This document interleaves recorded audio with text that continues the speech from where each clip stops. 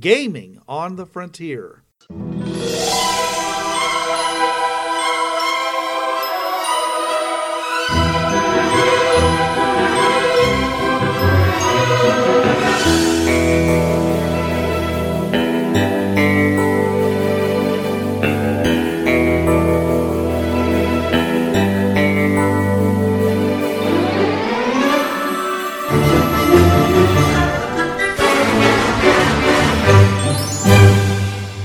Now, your hosts. This is Bruce. And this is Trav. Jonathan isn't with us because he's trying to get into Disney World. We're gonna have a segment on that in an upcoming episode because I have a feeling there's going to be a lot of story to talk about his journey from Alabama to the past the picket line of DeSantis. Or what'd you call it? His urban survival technique? Yeah, his urban survival experience, his herbal warfare. Who knows? I don't know. I just hope he's doing well. He just had a birthday. I won't say how old he is. And of course, you go to Disney for the kids, right? Yeah, sure, yeah. And also, real quick, folks, I just want to mention the professor is currently in the hospital about to give, well, how does Jeff put it? Another member of the crew to the battle bridge. Right, and by the time this drops, we'll know how that worked out. We'll definitely know, but I mean, right now, Jonathan's at Disney World, and the professor is in the hospital near me here, and her and Jeff are going through things, defending her dissertation. Okay, yeah. Her second one for the double doctorate. Well, double docs are a thing. Okay. Yeah. I restrain myself in calling it a baby doc. Oh, jeez. Okay. Hey, all folks. Right. Yeah. Okay. Yes. This is Gaming on the Frontier, your podcast where we take you out. We throw you into the wilderness. We don't give you anything, and we say, "Isn't this fun?" And you're like, "Well, not really." And so we have to figure out ways to make wilderness travel fun. Now, we are going to be talking about it. We may, if the time permits, talk about a couple other mini topics, but this is our lead, so we thought we'd go into it first. Okay? So, and the reason this topic exists is because there are a number of games, and of course video games in general, where you have to travel from one location to another, between cities, between nations, between worlds, between universes, and some GMs turn that into like the most boring thing that could ever happen. And we don't like that because we want every part of your role-playing experience to be awesome. And so we're going to talk about ways of making that better, okay? So the very first thing I wanted to do was to say, first of all, I'm going to define it, which is wilderness is any seemingly unstructured area between 2 points, which could be space, okay, or the fringe paths, or it could be an ocean because it doesn't have to be like land, but it's usually a wilderness is usually full of things like tribes, hermits, cults, herds, and roaming constructs. And we can talk about what those things are, because they may not be exactly what you want. And it also depends an awful lot on on what kind of wilderness you're talking about. Because a tribe could be a pirate clan, right? Yeah. Okay. Any number of indigenous people from Australia to Africa to the North and South American continents, the Inuits, and frankly, the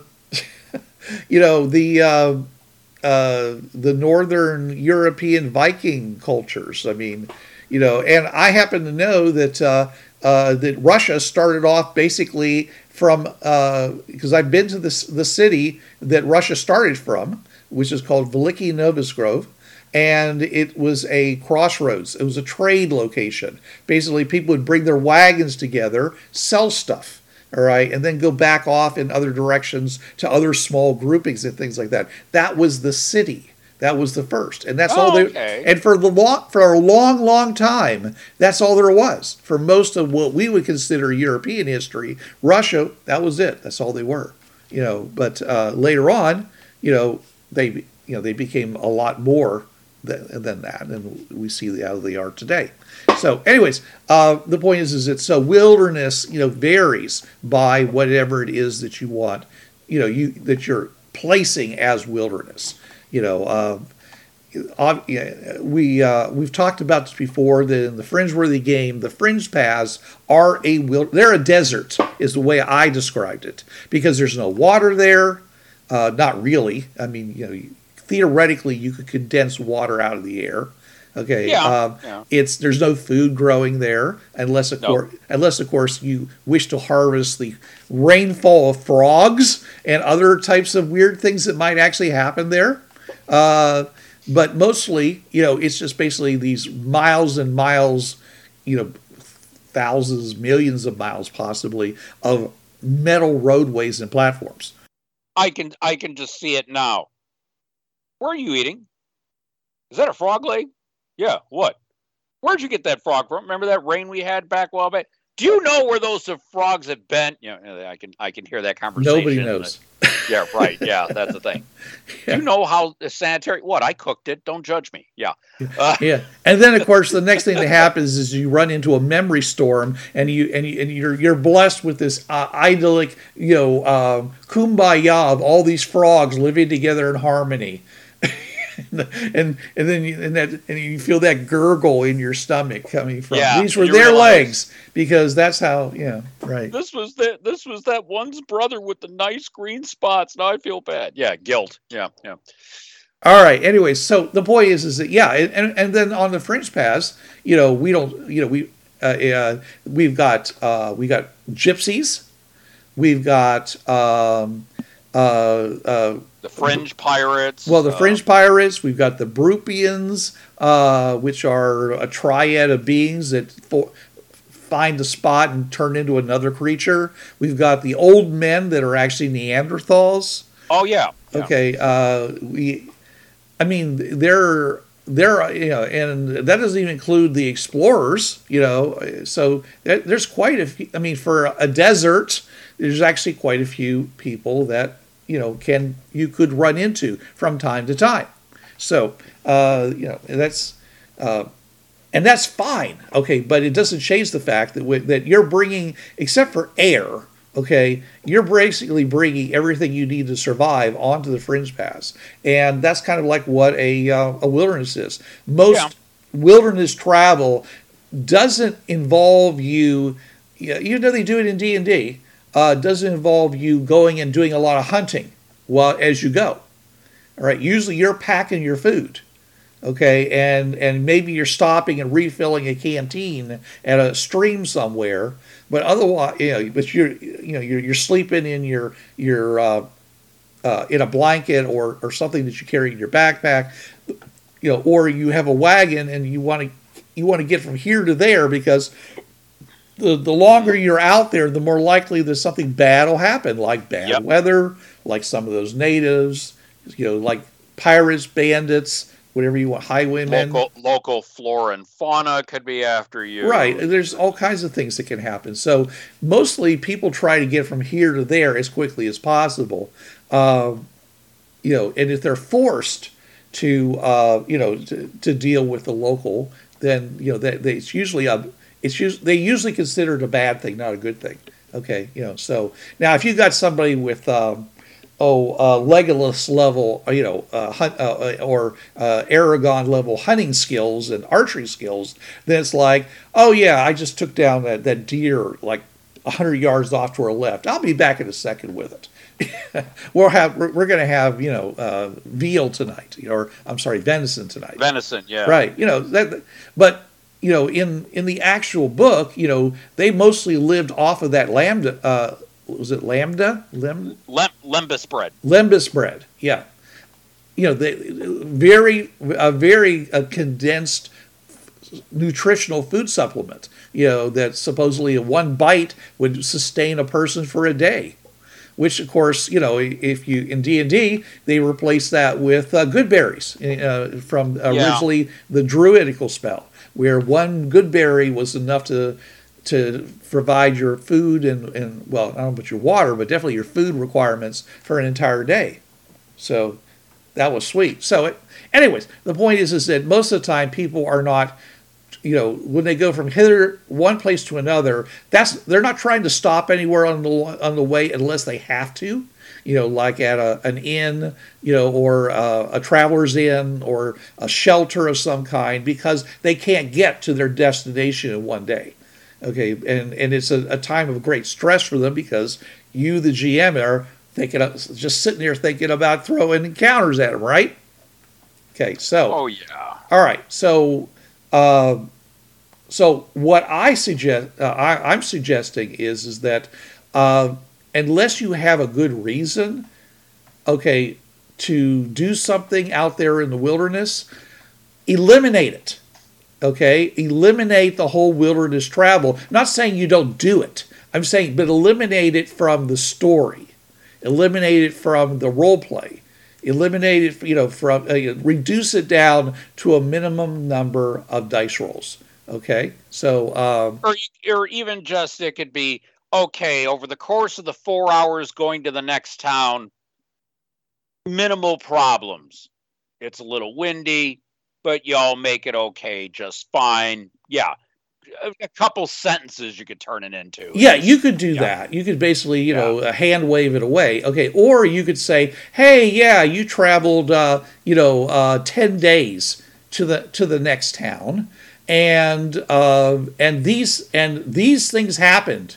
Now, give me a couple of fighting checks, give me a couple of survival checks, and we'll see how you ended up when you got to the other town." Okay, and just do it that way. And there's lots of video games that do things like that they say, hey, you're at the station. Someone just hacked your computer, stole 50,000 credits.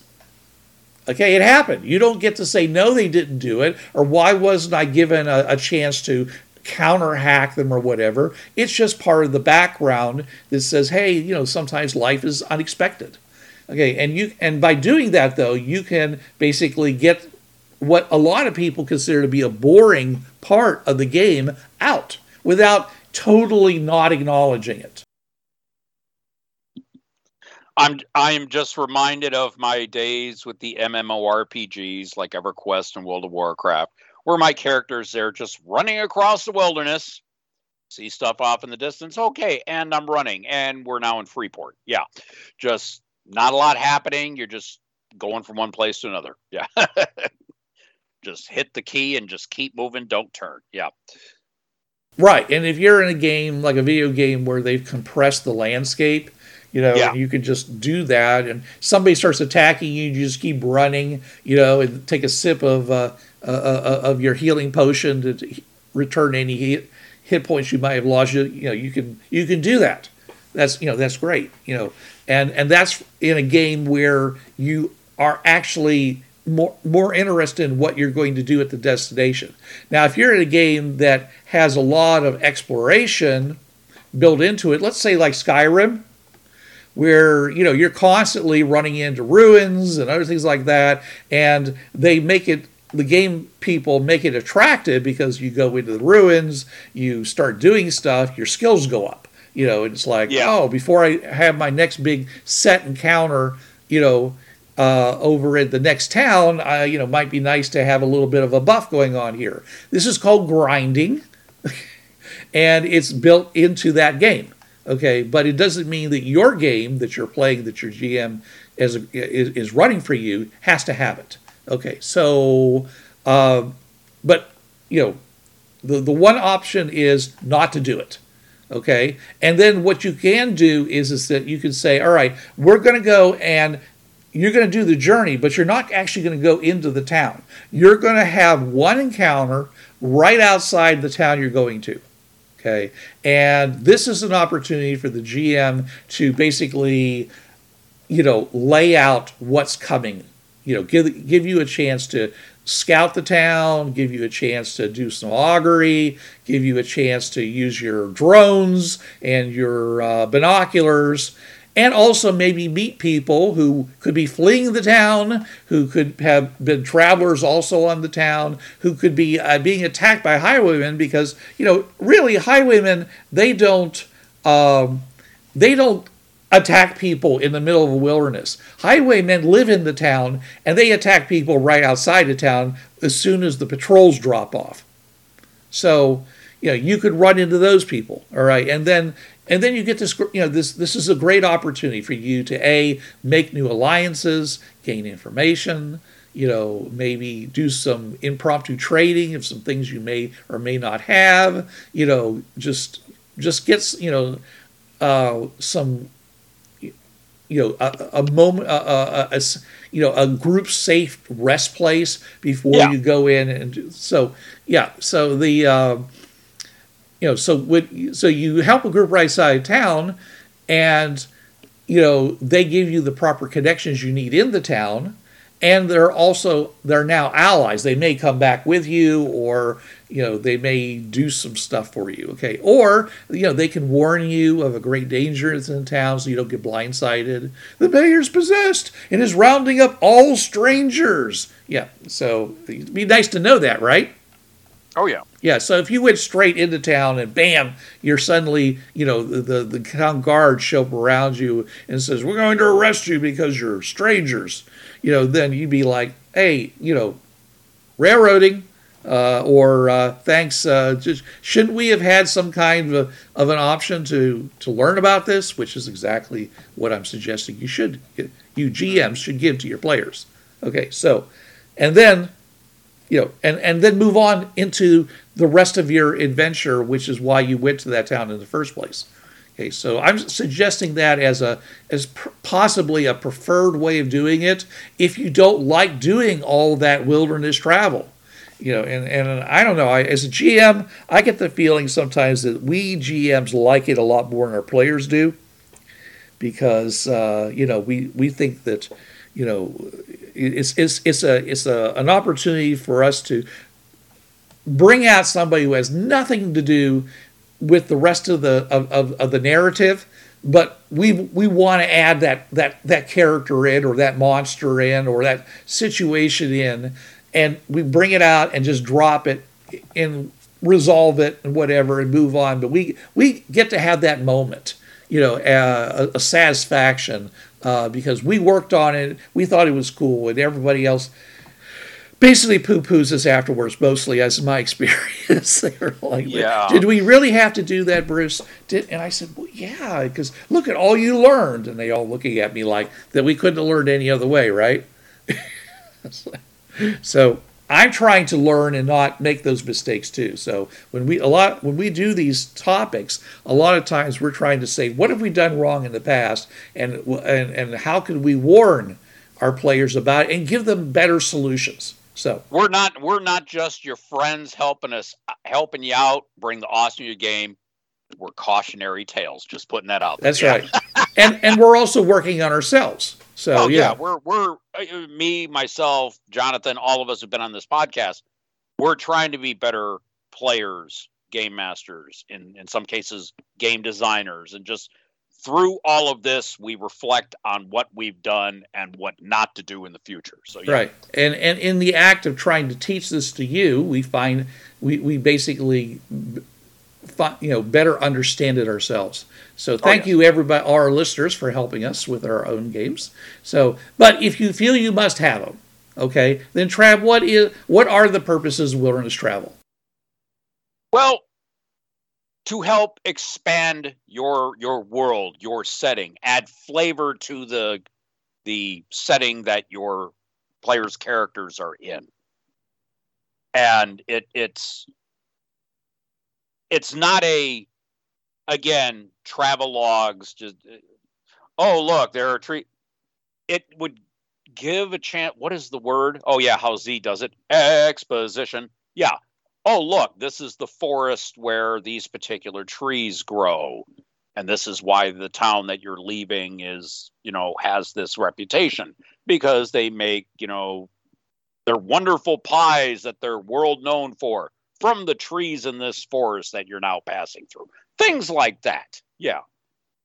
This is where the demi-humans that you're dealing with in town, this is where they came from. Before they got, townified and came into the town, they used to be living out there in that area. And they've got relatives back in there, but the fact is that that's, there's, it's there. If there was a swamp right outside of town full of bog monsters, okay, your players might want to know that. But if all you do is deal with things inside the walls of the city, they might never know. Okay, yeah, I'm sure if you're going in one gate of the city, yeah, I'm going out the other way, and you don't let your players know, oh, by the way, there are bog monsters out there, and then they go out there, and they're just looking at the GM over the screen. You're like, what? You guys rode away before the guy could yell, watch out for the bog monsters. What? Don't yell at me. You didn't make your perception check. What? Yeah. If dragon, that's bad. We're trying to throw it back on the players. Yeah. Right. Yeah. If dragons only nest in high mountains, and there's a dragon problem, shouldn't there be some high mountains nearby? Oh yeah. So it's a way to make your world a little bit more coherent. So yeah, it's you can't go and just lay down a map in front of everybody and say, yeah, this is where you are and this is where you're going, and then they get to see what's in between, possibly ask questions. Okay, so this one big circle where the line of the circle is curly queuing, and I put a bunch of circles in it. Yeah, that's the forest. You can do that, but the little tree stamp. Yeah. I've done that. I had a little pad, just stamp. Oh, okay, like an ink pad, kind of like an ink pad, but using erasable. Okay. Oh, wow. All right. I don't know. Like temper paint or something like that. Oh, okay, got it. Just and then of course it looks more natural because things aren't always exactly inside of certain lines and stuff like that. So your forest there might be a hex that's both desert and forest, and you might ask yourself, why is there a hex that's both desert and forest? It says, well, there's a river that goes along that, and But anyways, okay. Of course, it's a place for grinding, right? Even though we recommend against it, but I know a lot of GMs want their players to have an opportunity to grind, so that's why they send them out there. Okay. And as we talked about in our last episodes, which are going to drop before this, about one of the things is a bad idea is it's a place for the GMs to make the players lose resources. Yeah, because there are some players that will get suspicious, and it's like, wait a minute, you're having us go through these things we need. Why don't you? Yeah, and again, it leads to that whole, and I know I don't like having it, that adversarial kind of relationship between GM and players. I really don't like that in a game. The times I was a player and now having been pretty much a full-time GM for the past, at least decade. If you're doing that and the players, if you're trying to whittle it down to okay, have them rely and give them a little tougher time, you might have some players who might see this one here. Oh, you're going through this wilderness and you're having to use up healing potions because of the occasional bear, or, food resources because, your bear stole your food, you had to kill it. There might be some players that might tend to see that as, wait a minute, you're trying to whittle us down. What the, yeah. And this is completely understandable, because if you play D&D and you open from 3.0 on, okay, they said things like every encounter should use up a quarter of the resources of the players, of the PCs. All right, quarter of their hit points, a quarter of their spells, quarter of their other types of resources, so that by the time you get to the end of the day, then you have to decide when you're going to, when are you going to stop and not adventure anymore because you got that. You're down on stuff, and if your players are if their characters have been somewhat successful in the past, they may be oversupplied, for what a character of their level should have. And I'm saying the GM may be seen as to say, well, we'll just give them a slightly harder encounter, so they're going to have to use more of their resources. And at the same time, I'm going to force them to not stop, because I'll say that there's really bad weather, in the air, and there might be tornadoes coming, and they need to press on to the next shelter, and it's railroading. Railroading for me, and it should be for pretty much all GMs. Okay, how can I put this? If you have a list of, like the 7 deadly sins or the Mount Rushmore of cardinal sins for GM, yeah, railroading should be in that. But there's also, it's also part of adventure design that you're supposed to do this, where you're supposed to, run them through encounters that use up a quarter of their resources, each. So you wouldn't want to run through 4, because then they would be really hurting on the 4th one. Okay, yeah. But at least 3. That's like the GM goal, is to make sure that they're really exhausted. They've really exhausted their possibilities. I'm noticing a pattern here, and it probably does not take my wiring for that to do so. You have a thing with 3s. 3 ways to get out of a situation. 3 encounters to wear them down, but just not. I'm starting to know. I see what you're doing here. Yeah. It's because I'm from Mars, and they have those 3 eyes and. Dude, you said you wouldn't tell. Yeah. Correlation is not causation.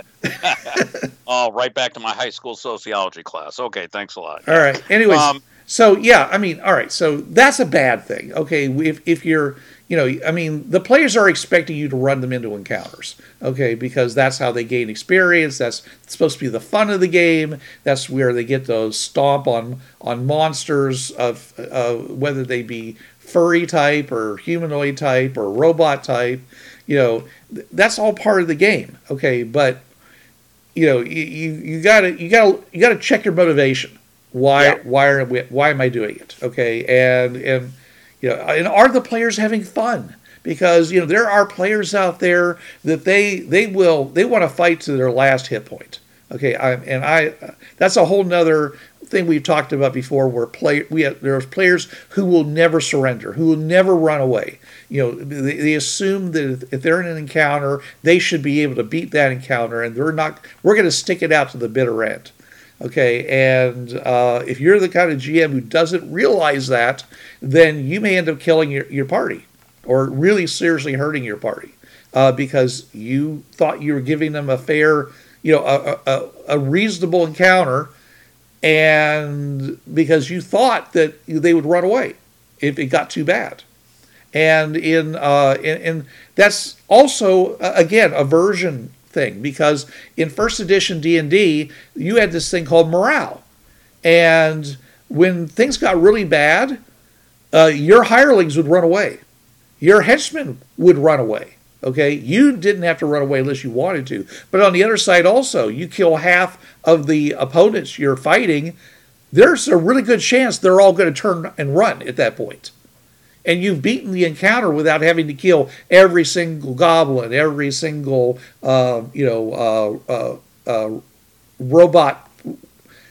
drone, from the Empire. Okay, because we've seen it, we've seen them, we've seen those droids running. in I think it was the second episode 2, or maybe it was in episode 1 when they're the fight of Naboo, and the droids are like giving up, surrendering and doing stuff. So yeah, I'm just saying is that they had that, but in later editions, since the first edition, that's all gone away. And I know a lot of GMs, they just they still got hit points. They're going to fight to the bitter end. And I really want to say, let's say that's the whole topic about, being fair to your NPCs, being fair to your monsters. Why are you making them all die? Unless of course the players have a reputation of killing everybody that they come across, even if they surrender, in which case, yeah, you might as well fight to the bitter death because they're going to kill you anyways, right? Oh yeah. But then there should be people who think they're terrible people for that, and and have role playing consequences. But all right, so so what I'm saying is that if you are going to, if you feel you must have this wilderness travel, plan your encounters in such a way that they are fair to the players, and fair to the goal that you have, which is getting them to the next town. Okay, not taking away their stuff or not showing them they're not as tough as they think they are, but whatever other goals they have. Okay, of course, for a lot of people, in a lot of games, going out in the wilderness is an opportunity to improve their wilderness skills. Yes, actually, and it's funny. I have just come across, and it was part of a Kickstarter and I don't get in many Kickstarters these days. Drop Dead Studios has something called the Spheres of Power system. Now they do power. Okay, it's a new magic system. They have Spheres of Might, a new combat system. They came up with something called the Spheres of Guile, where it's, you have your spellcasters and you got your martial characters.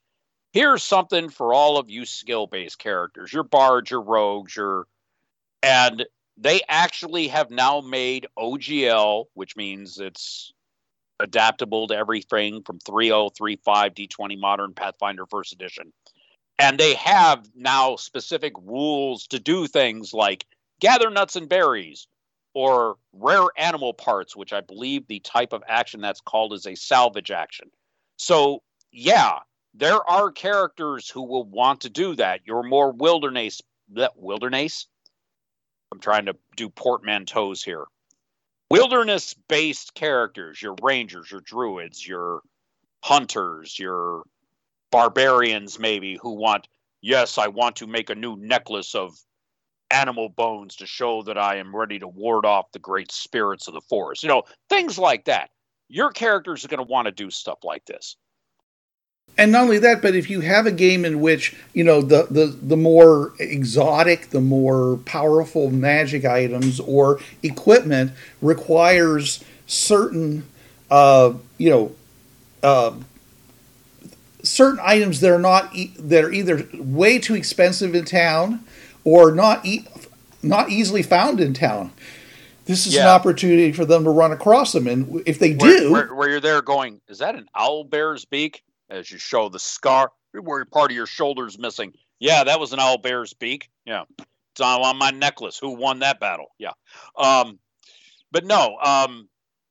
And I noticed this. I've seen. Oh God, what was it? 3.0 or 3.5's Unearthed Arcana, because that's where I get to use spell points from. I'm not a fan of the spell slot system, and they have a list of all the various things about. Oh, if you find this type of animal part from this monster, you can use it for this spell. And so if you look hard enough if you wish to give your players opportunities to do, how can I put this? Nature-based foraging, which I think sums up this subject here. If you look hard enough, you will find rules for your players to be able to do this as part of transiting through a wilderness. When you say using these items and spells, are you talking about meta magic, or are you just saying that they're just spell components that they would normally use? Even spell components that you can use instead of the ones listed. I'm going to use an arbitrary example here, and I don't have Unearthed Arcana up in front of me. I do know that invisibility, and I don't know why I know this particular minutiae, the spell component for the typical, third level wizard spell invisibility is an eyelash wrapped in a small piece of gum arabic. Well, let's say you find a creature out in the wilderness that you beat because, it's trying to steal your food, and you kill it. And you could have your people make a knowledge arcana roll and go, you know what? The eyeball from that creature who, can sneak around invisibly, that could be used as a suitable material component for an invisibility spell. Right. Displacer beast. Yeah, okay. Yeah, that too. Yeah. Or you could use that for like the blur spell or whatever. Something key to the spell. But yeah, your player, if you, and trust me, GMs, you just got to look. Contact me via this podcast, and I might even, send you the right direction. But yeah, you could have various lists of, oh, wait a minute, we just beat this monster who lives here in this wintry forest. Oh yeah, if I harvest the parts, give them a survival check or whatever to, skin it correctly. Oh, you now have, 2 eyes. Well, your next 2 invisibility spells, you can use them without having to worry about going to the next town to get spell components. There you go. Yeah, and nuts and berries, of course, that's, or even straight up herbalism. Mm-hmm. Oh, I'm in this forest where I found this incredibly potent herb to use for my healing poultices, things like that. Yeah. I have enough for 3 potions, and each one will do an extra point of healing, or an extra die, even an extra die of healing. Yeah. Because you're going to run out. So, oh, yeah. If this is something you're literally coming across randomly, then you can run out of that thing, and it's okay to give it to them. Okay, I in one of my early D&D campaigns, it was actually 3.0.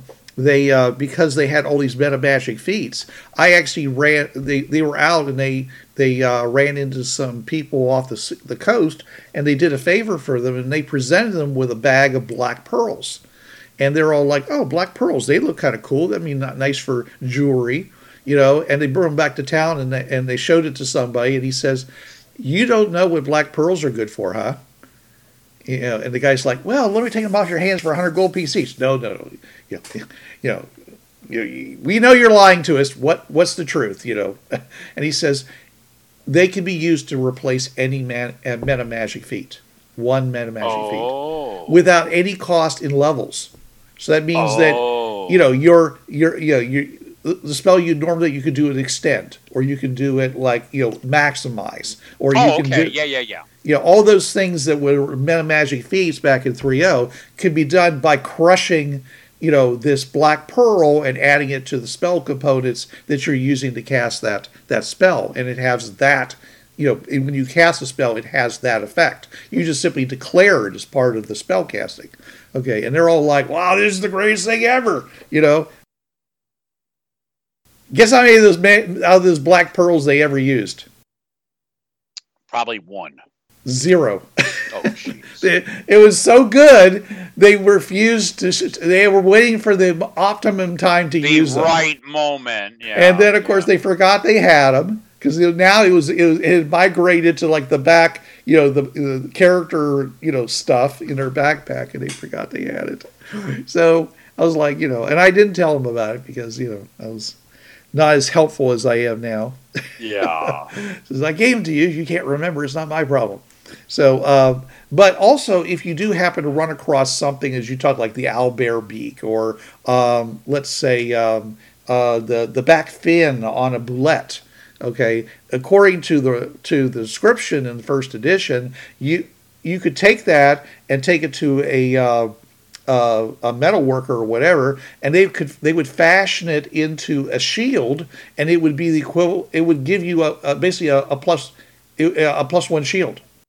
Oh, okay. Okay, so you can literally get a magic item off of a part, and so you might not have thought about having a shield. Maybe you're a character who didn't, was thinking about, I need to keep my hands free or whatever like that. But then all of a sudden you're like, or let's say you're a druid, and it's like, I can't have any metal shields, so all I can have is a wooden shield, and they're almost never magical. But hey, a bullet that's not metal.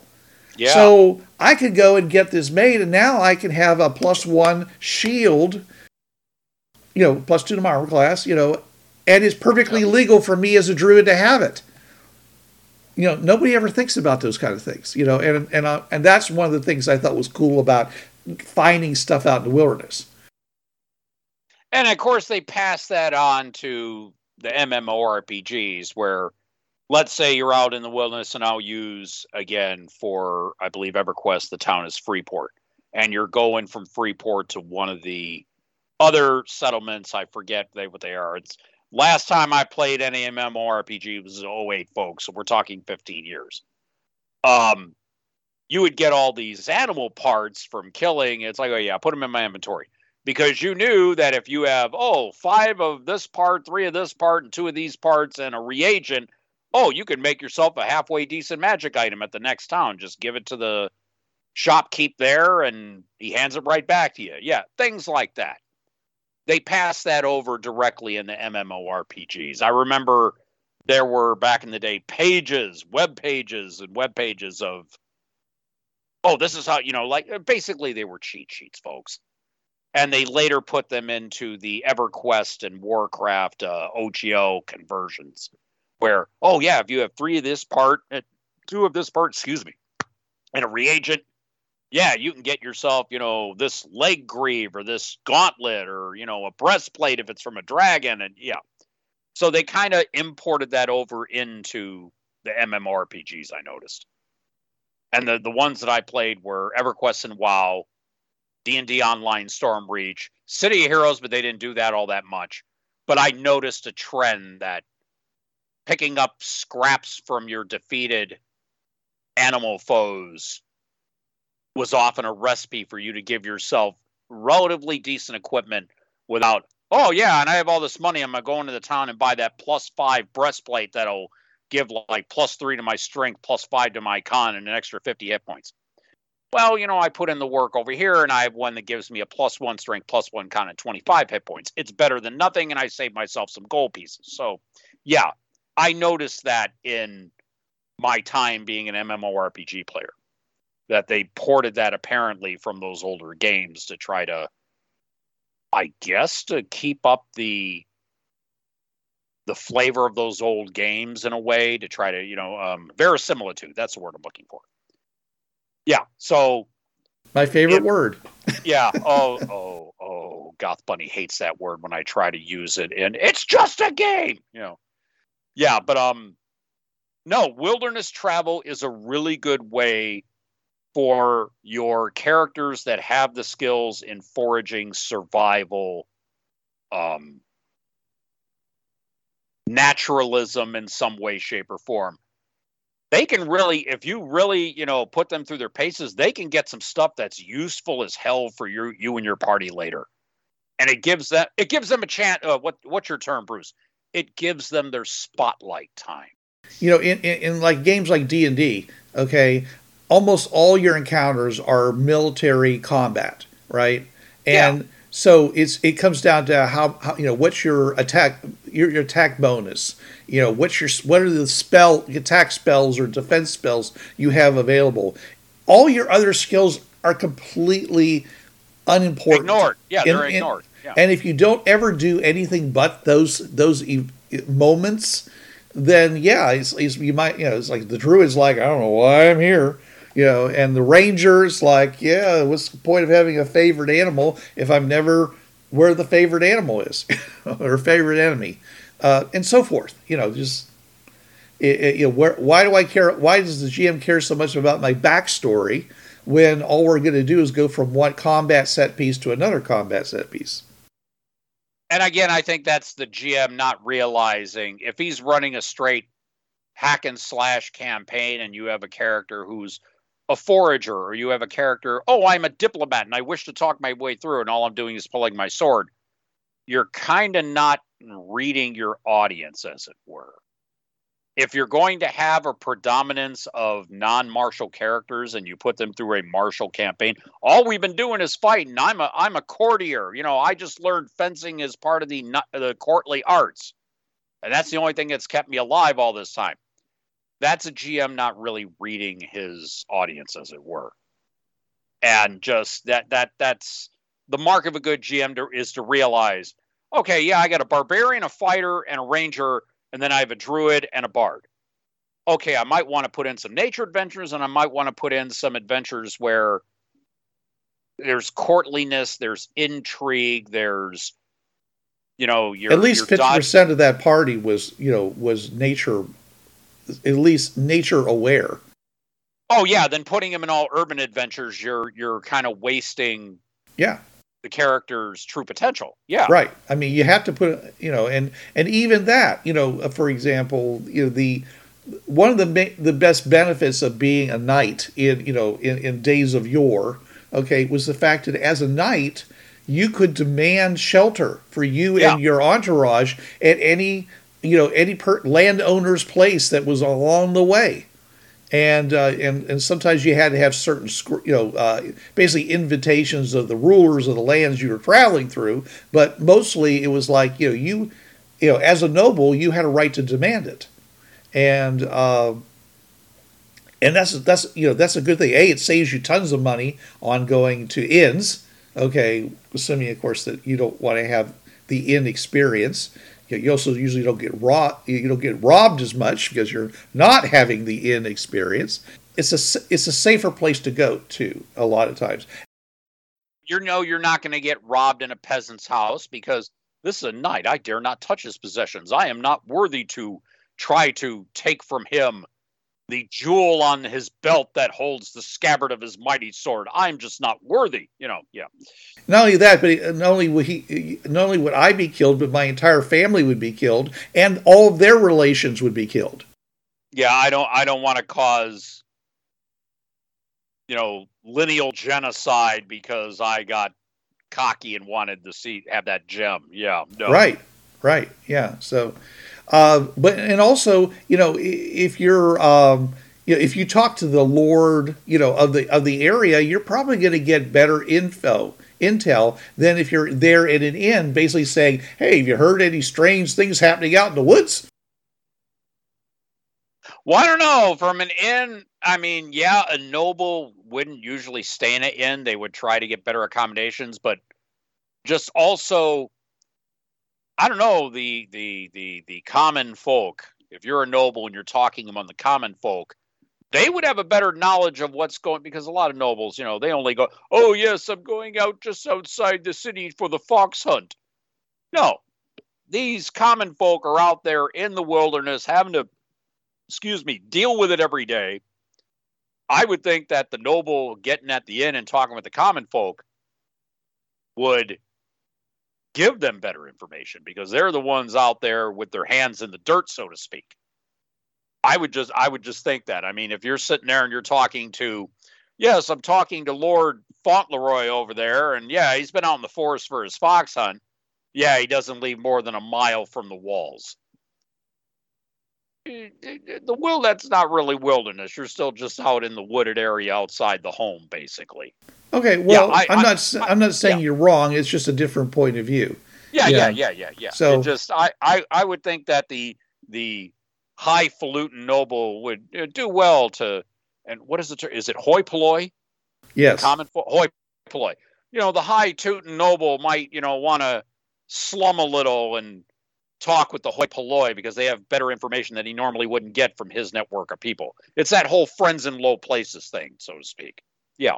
I was thinking that, since the Lord has like patrols and soldiers and things like that, he's getting reports back from his men, and I'm assuming that his men are not lying to him. Okay, yeah. So, and therefore, while the person who's running the inn, because they want people to keep stopping at the inn, they don't want to suppress travel on the road, which keeps their doors open, they might not necessarily tell you about all the biggest dangers that might be out there.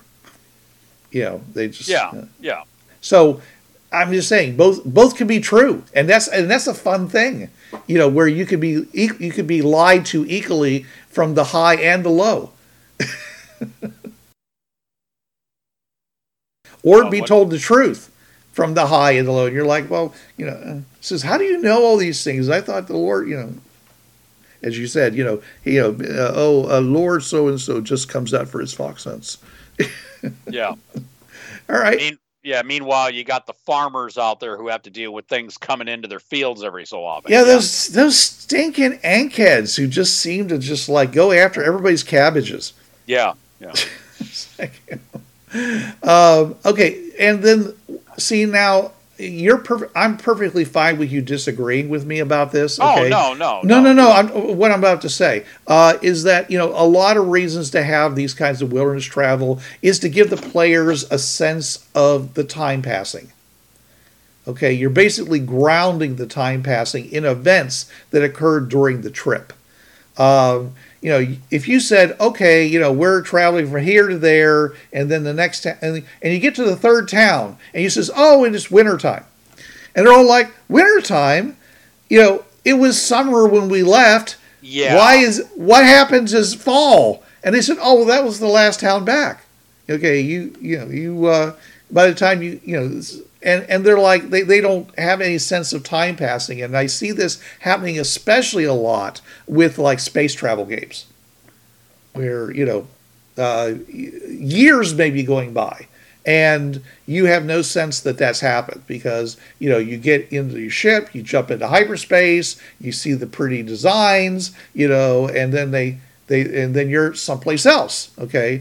Richard, in his FTL 2448 game, he has all these side panel information about things that happened on the ship as they were traveling through not jump space, phase space. Yeah. Through space. The Ben Bells and Quag stories. Yeah. Right. Okay. But I'm just telling you that when I ran that, nobody was interested in doing it. They were like, okay, we're jumping. Okay, we arrived, right?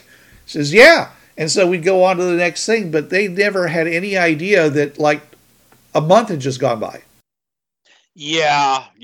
See that when I did run the FTL game where I put it on it was an Akati and Marzotto lab world, and it was basically a fantasy world, but it was all science and magic. And so I said, oh no, it's a month's time. And I would explain to my players, it's like, okay, in that time, you would have had gotten a time to know each other. You would have, learned about your ship and what little ticks it has. And I would at least go through and explain if I didn't role play them out, at least explain, okay, in this time, you would have learned this, where it'll come to, benefit you later. Yeah. Remember your month in phase space? Yeah. It's when you learn this. Oh yeah. Okay. So yeah. But it is important to let them know that keep your time straight. Just if it's like he just said, summer to fall to winter and all of that. And wait a minute, hold it. Fall was in the town before. Wait a minute. So it went from fall to summer to winter. What? Yeah. It's just that, when the weather changed from summer to fall, it wasn't that much of a change, I mean, the temperature didn't suddenly drop. You might have started wearing cloaks at night, when you went out to, on your various things, but it wasn't a big deal, but when winter came, then it was then now we're talking about having to get winter wear and caravans have stopped traveling across the wildernesses because of the various things that are a problem out there during that period of time. Wolves are getting hungry. Oh yeah. So anyway, and like I said, maybe I'm wrong. Maybe this doesn't matter. Okay, maybe it's okay that they don't know that this time has gone by. In my first edition D&D game, I used to tell them that in between each adventure, at least a year will go by, possibly more. Oh. And they were like, why? And I said, because most of you guys at the end of an adventure will have gone up a level, at least one level. Okay. And as you get to higher levels, you have to spend a week for every level you were prior to the level that you were going to. Okay. Because you're paying that 1,500 gold pieces per week per level. So you're basically training for that amount of time. Okay, got it. So you're spending. First of all, you have to find. You may have to find. You might have to find a new lord.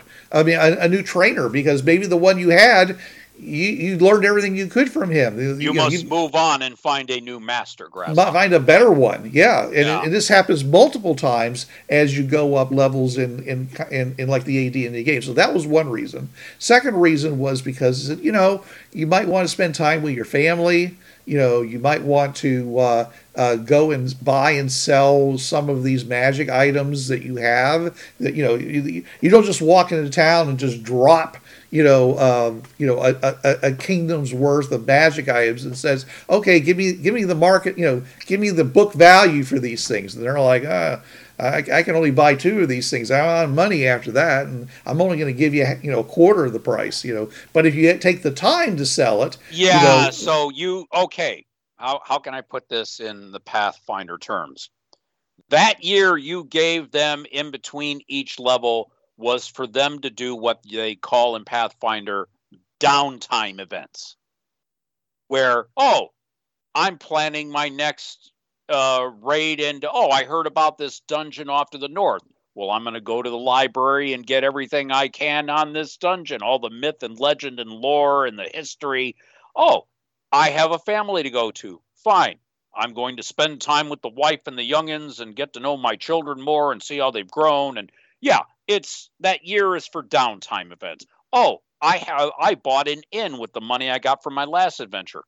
I'm going to run my inn for a while. At the most, I got to stop a bar fight. Things like that. And that's good that you put that in there because it would help in some way to develop the characters' backstories. Like, I managed to do this, and you have a couple of levels in entrepreneur now because you're running an inn. So when you talk to this merchant, well, you know what this merchant is talking about, and you might be able to get in good with them because you're a innkeeper yourself in your off time. So member of the guild. Though that time off gives them the chance to, if the system would have allowed it, and I doubt first edition really did. I don't remember the skills being all that intricate. No, there were secondary skills. Oh, yeah. Well, then the secondary skills might come back to help you later against another NPC, to try to, get an in, as it were. Yeah. And you basically talked about the third reason that I did, which was, I said, is that at the end of the year, you will have amassed the information you need in order to go on your next adventure. Because it's not like someone just runs in and slaps down a tattered map in front of you and says, there's, the kingdom is being attacked by, giants, and you need to go and solve that. I had done that a couple of times, but that was only when they were much higher in level, where the kingdom knew who they were, But other things like going into crypts, going on, a lot of lost, dungeon kind of things. They had to find that information. They had to, spend time in inns, as you mentioned. They had to go to sages. They had to follow up on rumors and legends and stuff. There was something, and I used the Second World source book. I helped incorporate some of it into Bureau 13D20. They had this organization, as it were, called Tempest Argon. And it was not so much a magical college. It was, all of us are explorers, magic using or non-magic using.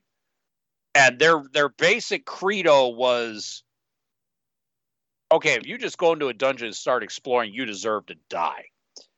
Go in, go find out about this place, go to the local libraries and sages and wherewithal, and research the hell out of this place so you're not going in blind.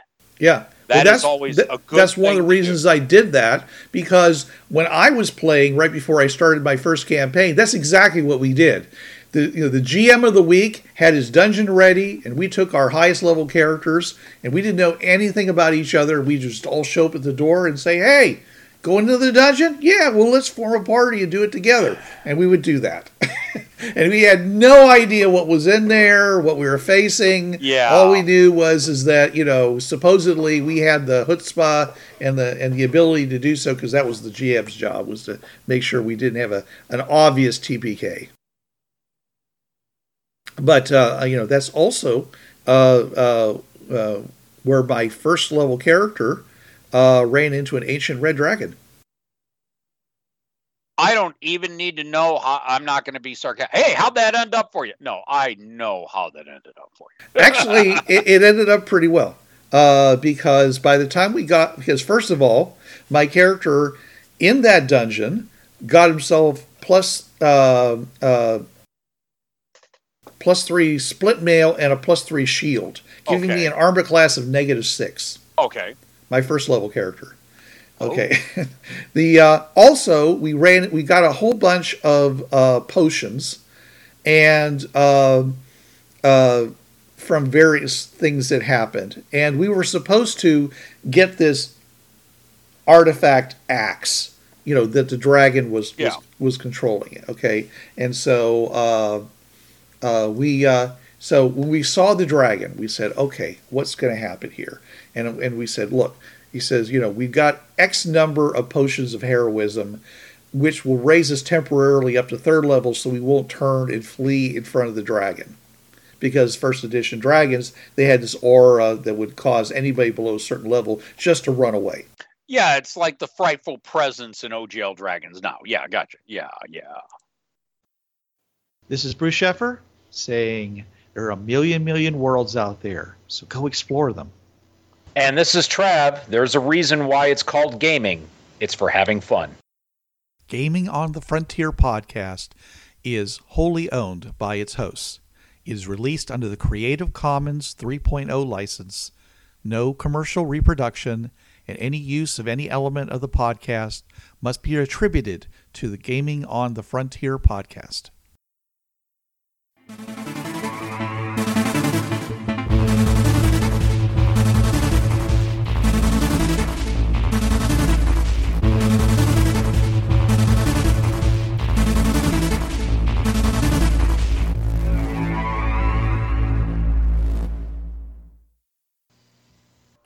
Hi, this is Trav from the Travcast. You can listen to me Tuesday nights, 8 to 10 p.m. Eastern on DementiaRadio.org. Also, the Professor and I are each now on Twitch. For me, it's twitch.tv/Trav31369, Mondays 8 to 10 p.m. Eastern with campaign notes. The Professor is at twitch.tv/ProfessorPixie. Please check her page for time and date.